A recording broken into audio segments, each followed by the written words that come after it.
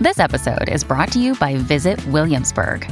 In Williamsburg, Virginia, there's never too much of a good thing. Whether you're a foodie, a golfer, a history buff, a shopaholic, an outdoor enthusiast, or a thrill seeker, you'll find what you came for here and more. So ask yourself, what is it you want? Discover Williamsburg and plan your trip at visitwilliamsburg.com. The Gist is sponsored by Stamps.com.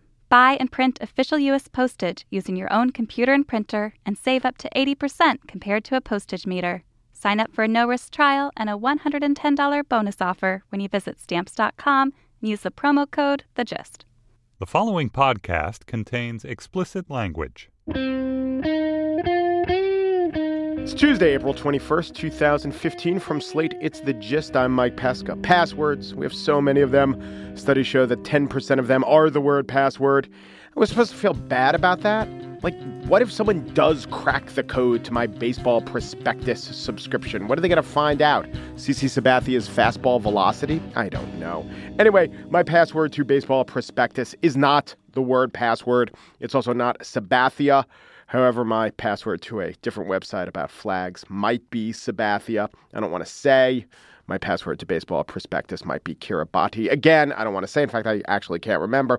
Which brings me to how to solve this problem of too many passwords. Jonathan LeBlanc, he is the PayPal guru who is rethinking, you might say, disrupting passwords. He says that passwords will rely on biometrics, but not just fingerprints, not just pictures of the eyeball, because, you know, those could lead to false positives, or when you knock out the bad guy, but then drag him up and put his eye right in front of the eyeball detector thing, and then you gain access to the evil mastermind's inner sanctum. You know how that works. LeBlanc wants, quote, embeddable, injectable, and ingestible devices. He says that ingestible capsules can detect glucose levels and other unique internal features that could use a person's body as a way to identify them and to beam that data out, and you've got a password right there. It's like, hold on. I just need to log on to Expedia to check out prices on flights to Dubrovnik. Let me just induce vomiting to remember my password. Hold on. Yes, I know I'm risking password-induced bulimia. Or you go to the ATM and you're like, hold up, guys. I just got to drool on this keypad to get $100 out because I need to buy some emetics to induce vomiting. Yeah, you know what? Maybe I'll just buy a copy of The Godfather 3. That usually works too. On the show today, all right, I might not understand all the nuances of swallowable passwords, I'll admit it, but I do understand Knish's, and those could be swallowable. We'll hobnob about Knish's. And I do glean and will communicate to you in the spiel the passing of Gary. Not a guy named Gary, all guys, or almost all guys named Gary. The name is on the endangered species list. But first, here's a name, Jeb. There need to be more Jebs, but there's just one famous one, and I think he's being underestimated.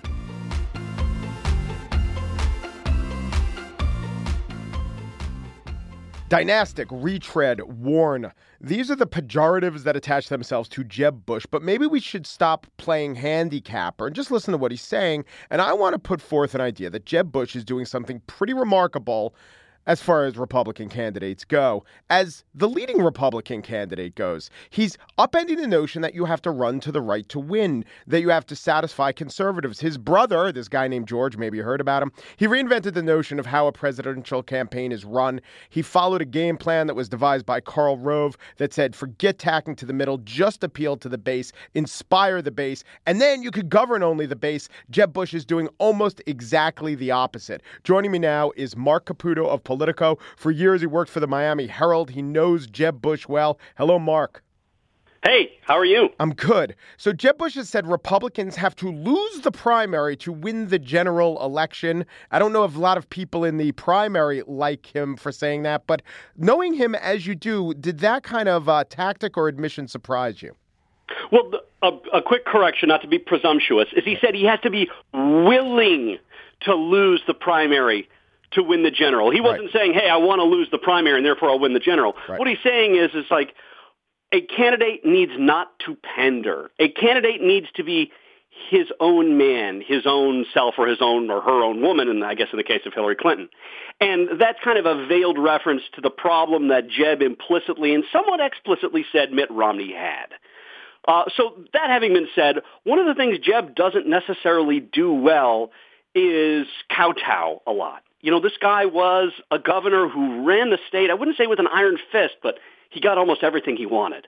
Now he's campaigning for president, and he's looking around. He saw the contortions that Mitt Romney went through, call himself like a severe conservative, and that's not Jeb's style, and that's not what he's going to do. And so he let people know, like, hey, look, I'm not going to pander. Right. But I think part of Jeb's problem is that in him saying I'm not going to pander, he's kind of forgotten how to talk conservative at the same time, and that's going to trip him up. Right. So Jeb is looking at the contortions, not just the words, but how Mitt Romney ran away from his signature achievement, which was health care in the state. And Jeb is saying, hey, here are a couple achievements that I am going to stand by for a number of reasons. Maybe one of them is the Mitt Romney example, things like vouchers, things like Common Core, all the education stuff. You know, that said, has he shown a willingness to give the people what they want, enough of what they want, if the people are base Republican voters? I think to a degree, certainly with Common Core, he's been saying for a few months now, like, look, hey, you might not, fine, you guys don't want to call it Common Core, call it something else. But I'm still for high standards, et cetera, et cetera, et cetera. So in that regard, yes, Jeb is kind of changing his rhetoric to a degree. But what Jeb is kind of forgetting, and being a longtime veteran of battles with teacher unions over high-stake testing, is what he might not realize is that regarding Common Core is that there is a fatigue among parents across the spectrum with high-stakes testing. And that might actually be haunting him whether or not it's called Common Core. That's true. But on the other hand, you could look at that and, you know, the Wall Street Journal in writing about him says his refusal to back off those positions, meaning positions that he took as Florida governor, represent a gamble that Republican voters will credit him for the conservative goals he pursued as Florida governor, such as pushing school vouchers and tax cuts. But you know what? Common Core, school vouchers, are these Republican values, or are these like the Arnie Duncan platform? That sounds like stuff the Obama administration's doing. Not that it's not conservative. It just doesn't seem the most conservative thing you could choose to be. Well, Scott, vouchers and school choice are still pretty well firmly within the Republican or conservative firmament. But it does surprise me as a Florida reporter who covered Jeb Bush and watched him sign almost every bit of gun rights legislation that came across his desk, who cut billions of taxes, who signed almost every bit of anti-abortion and or pro-life legislation he could, who passed lots of lock-em-up laws, who went out of his way to try to keep Terry Schiavo alive, who frequently tussled with unions, who changed the way in which affirmative action was administered in the state, essentially ending portions of it, that now this guy's considered a moderate or a liberal. It's like, if he really is, it's an example of the Republican Party drifting a little farther right than most people, if they step back and look at the guy's record, be like, yeah, this guy governed as a conservative. Do you think he's going to change between now and the first primaries and caucuses 230-something days away? You know, certainly covering Florida politics, it's always very dangerous to make predictions about what people are going to do in a campaign.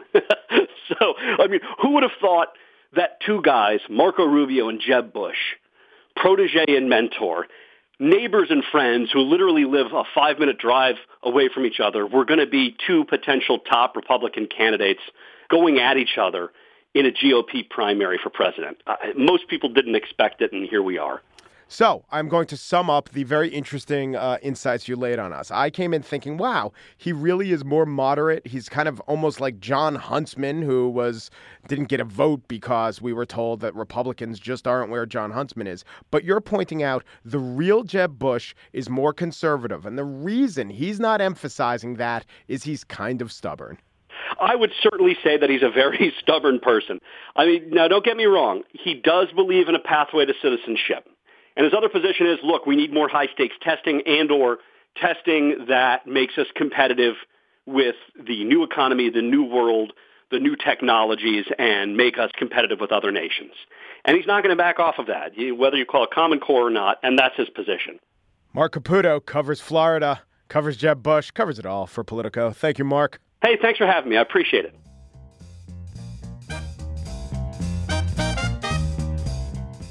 I have been telling you how Stamps.com is great for business, depending on the business that you have. For instance, if you do mail order anything, that's good. If you do shadow puppets at kids' parties, well, I don't know, maybe you got to send out mass mailings too. Here's a validation from a listener who does shadow puppets. Oh, no, wait a minute. Mark Allender is a graphic designer, but he signed up for Stamps.com after hearing about it on The Gist. Mark is a self-employed entrepreneur. When his small business began to have a need for regular mailing and shipping, he signed up for Stamps, and it's really working for him. Why? Because he prints the stamps right from his computer. It's a big difference in the business's shipping operations. He says that Stamps.com made it possible to change his business. And you can too. Wait, change Mark's business? No, get Stamps.com. Use the special promo code THEGIST for a special offer. It includes a no-risk trial, a $110 bonus offer, a digital scale, up to $55 free postage, and a booklet on shadow puppets for kids. Go to Stamps.com, click on the microphone at the top of the homepage, and type in The Gist. That's Stamps.com. Enter The Gist.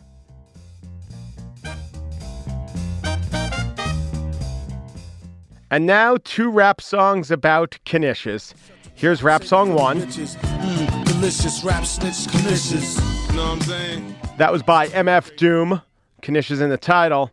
Here's Shirt. Sometimes goes by T-shirt, but you know him as Shirt. All I want's a fucking Knish. Just a Knish. I don't give a shit about your shit. Fuck shit. We've all been there. All I want's a Knish. A fucking Knish. I don't give a shit about yo shit.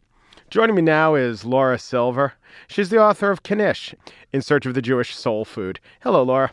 Hey, Mike. You ever been there? You ever been there where that place where Shirt was, that all you want's a fucking Knish? Well, you said MF Doom. You played his clip. Yeah. And I think Knishes have gone street, even if that wasn't the initial intention. Everyone loves a Knish. They're basically engraved in the sidewalks of this town and in the minds of anyone who lives here. So I know that we have some listeners who tune into The Gist and hear the spiel and said, what's that cute little word spiel? Maybe they're not steeped in Yiddishisms. Maybe they need a little Knish orientation. So give us the outlines. What's a Knish? A Knish is a pillow of dough stuffed most commonly with onion-strewn mashed potatoes. It can have a lot of different fillings, savory or sweet. Knishes to you, I think more so than other food or even other ethnic food, Knishes mean more than what they taste like or their mouthfeel. They are definitely a connection to a culture and the place you grew up. And I know it's true for you. Yeah, definitely. It's Queens, for me, is where I grew up, but I went to Brooklyn a lot. My family had a Knish shop we went to all the time. But I think Knishes were just in the air. When I was growing up, Knishes were featured on Welcome Back, Kotter. And they're just part of the landscape of New York City, right? Knish was one of the sweat hogs. It was right, Barbarino, Horshack, and Knish, if I remember. Well, right. I think that was the first name for Juan Epstein, but they settled on Juan Epstein instead. He was a Jewish Puerto Rican, yes. Right. So it's what's the Puerto Rican equivalent of a Knish, would you say? I don't know. What would it be? Because that's one of my goals, is to establish a definitive list of Knishin cousins, which is any food that's kind of like a Knish. So what I want to get to, how many Knish puns would you say are in your book? Knish, In Search of the Jewish Soul Not Food? as many as there could be. I will say I cut back. Did you use your knife to do that? No, that's not a pun. That's making fun. Yeah.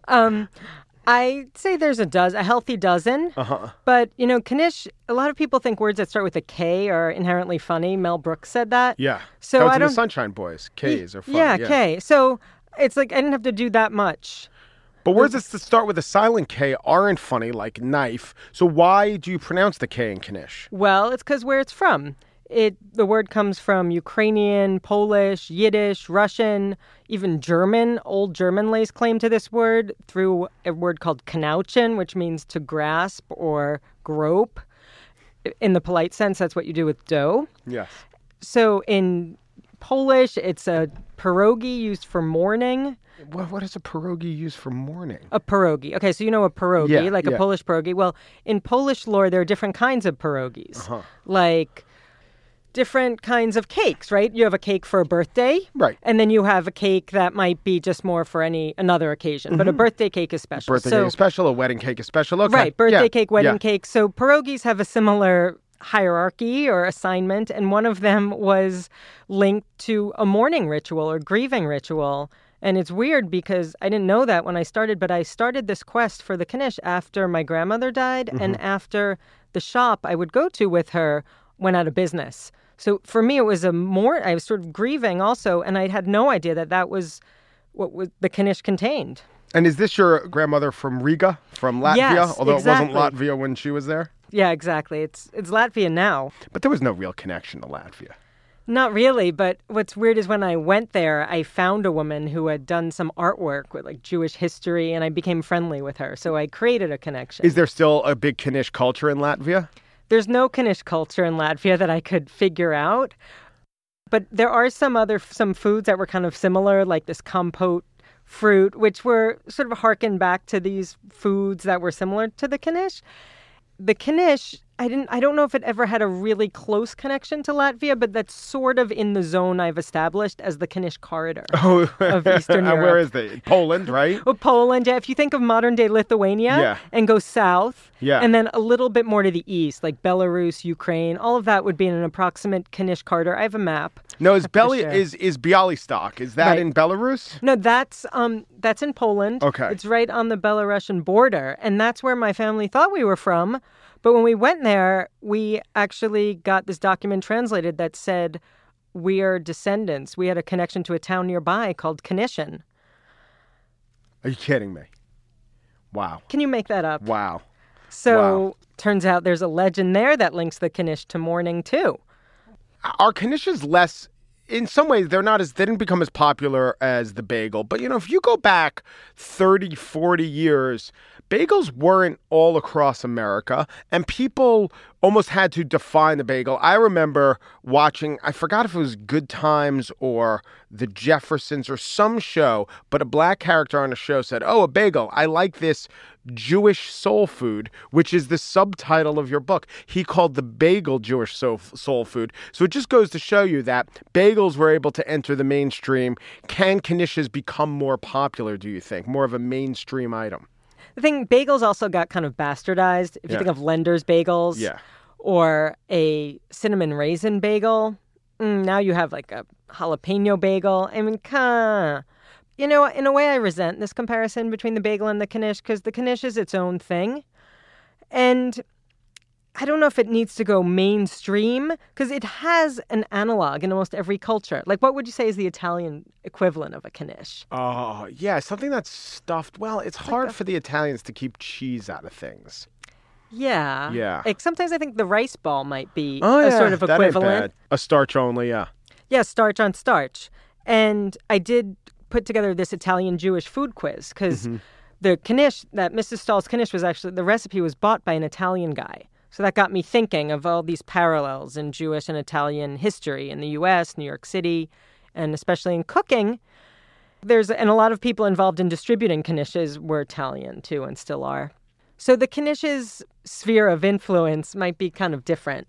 Yes. It has, instead of aiming for world domination and getting kind of Wonder Bread-y like the bagel did, I think it has a little more self-respect. Yeah. And looks to find allies in other cultures like samosa, empanada, pierogi, of course. I mean, my vision is a global, or at least start in New York City, a citywide baking session of Knishin cousins of all ethnicities.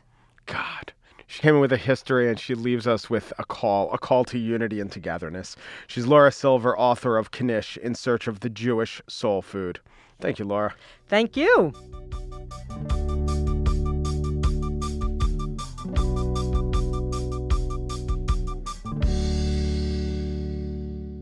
And now the spiel, Gary no longer glitters. There are only 28 babies named Gary, born in 2013 in the UK. The USA is a little bit richer in Garys.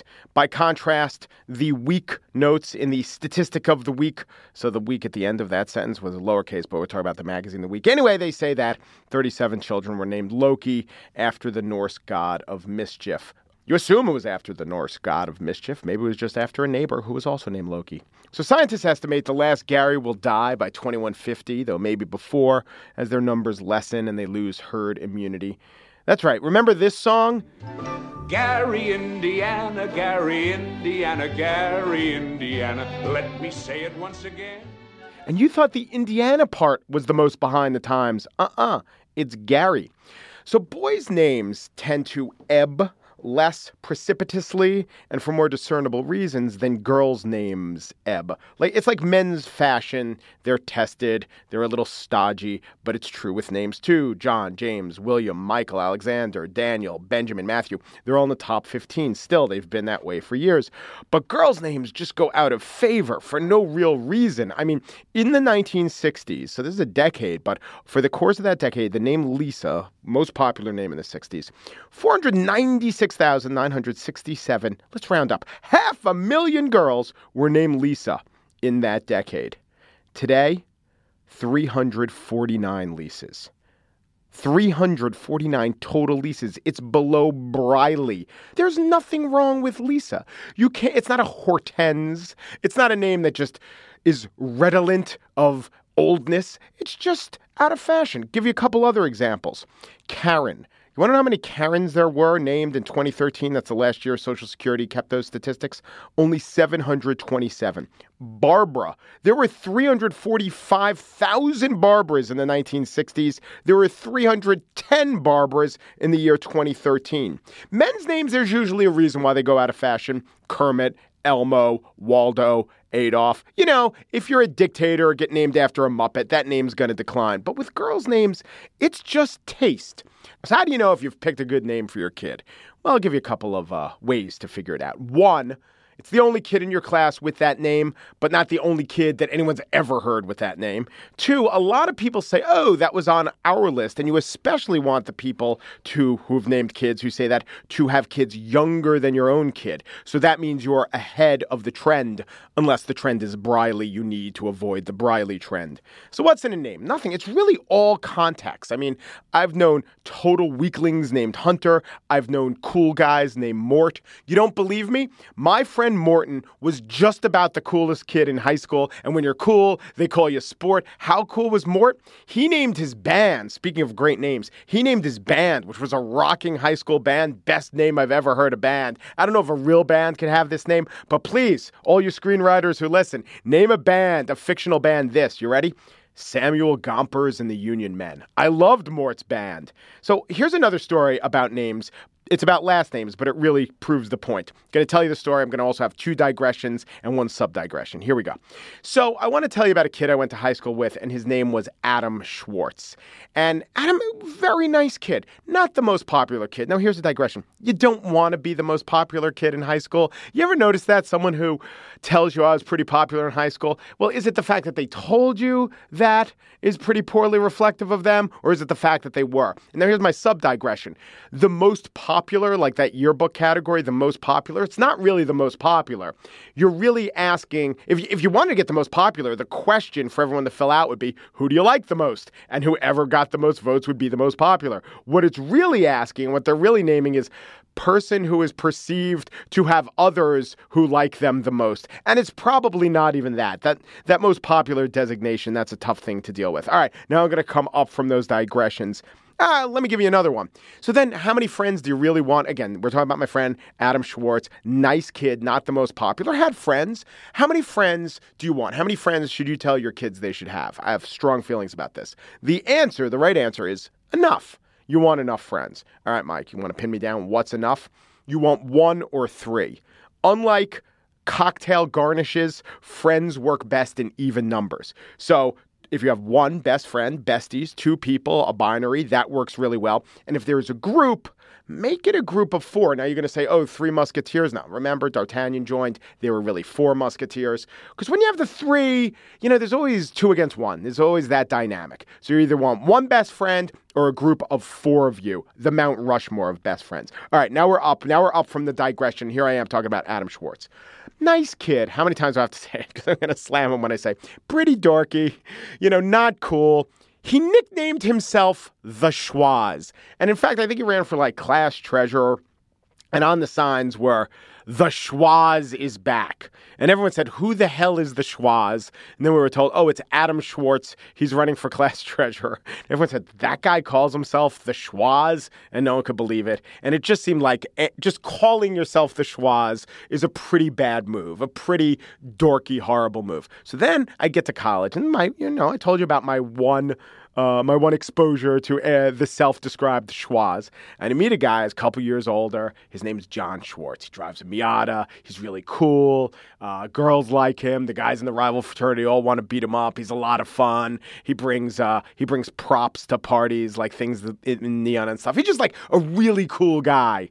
And he calls himself the Schwaz. And everyone's like, oh yeah, it's the Schwaz. The Schwaz is back. So what am I saying? I'm saying that it's all context. Everything about names is all context. Can Gary be cool? Yeah, of course Gary could be cool again. Ask Busey, ask W. Talent, ask Sinise, ask Gary Hart. I mean, he's a cool presidential candidate, right? Ask Gary U.S. Bonds. Maybe he can't be cool. Ask Glitter, ask Gilmore.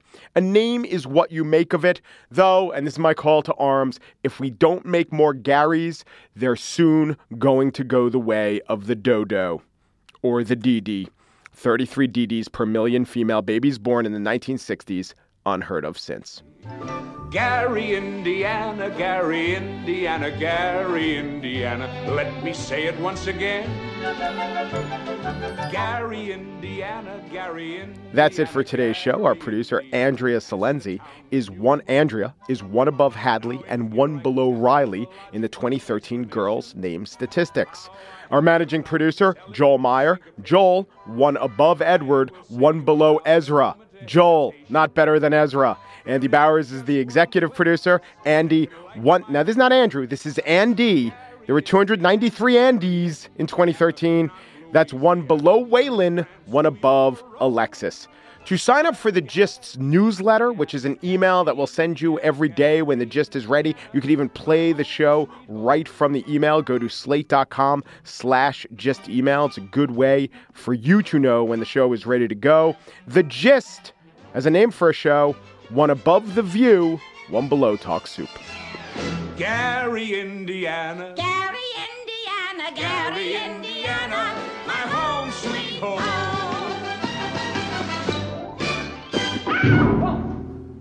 I'm Dahlia Lithwick, Slate Supreme Court correspondent and the host of Slate's Amicus podcast. On our latest episode, we talk about what goes through a justice's mind as the term ends and these great big blockbuster cases loom.